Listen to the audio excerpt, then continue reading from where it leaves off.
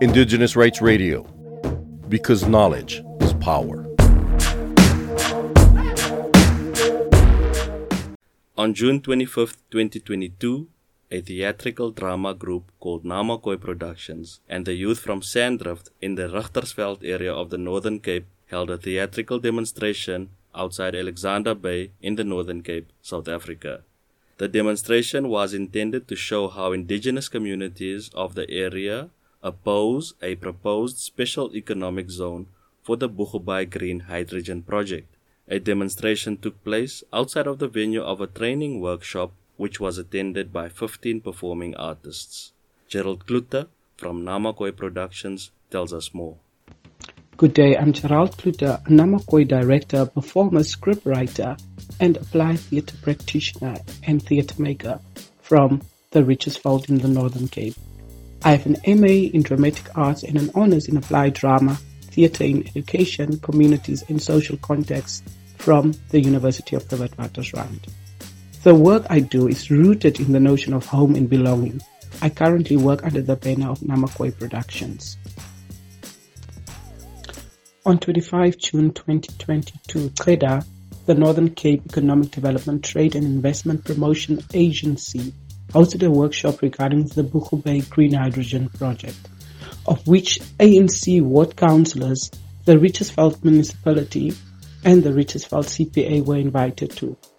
Our concern as the indigenous people of the Richtersveld and Namakwa land is that we were not consulted by the government. However, it seems as if a lot of progress has been made regarding the Boegoebaai Green Hydrogen project.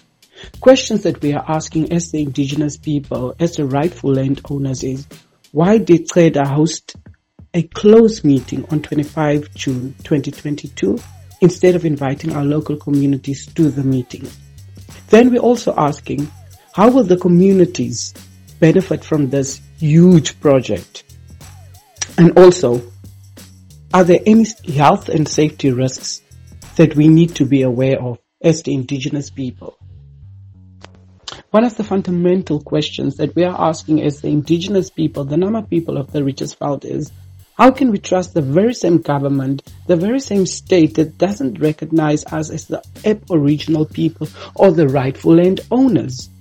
The state excluded our languages as part of the national official languages. Why don't the state rather show us support by investing in our indigenous Khoikhoi cultures and in our languages?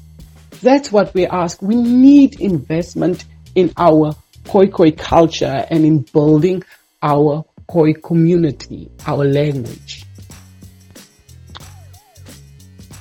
As the youth of the Richtersveld and Namakoi production, we decided to go and join the workshop on the 21st of June 2022. We went there and we did a demonstration of what we see is about to unfold if we allow the government to go ahead with their project. What we are saying is we're not against economic development. We're not against job creation, but we're against the fact that we were not consulted as the indigenous people, as the rightful landowners of the Richtersveld. For more on the rights of indigenous peoples, visit cs.org and follow Cultural Survival on Facebook and Twitter.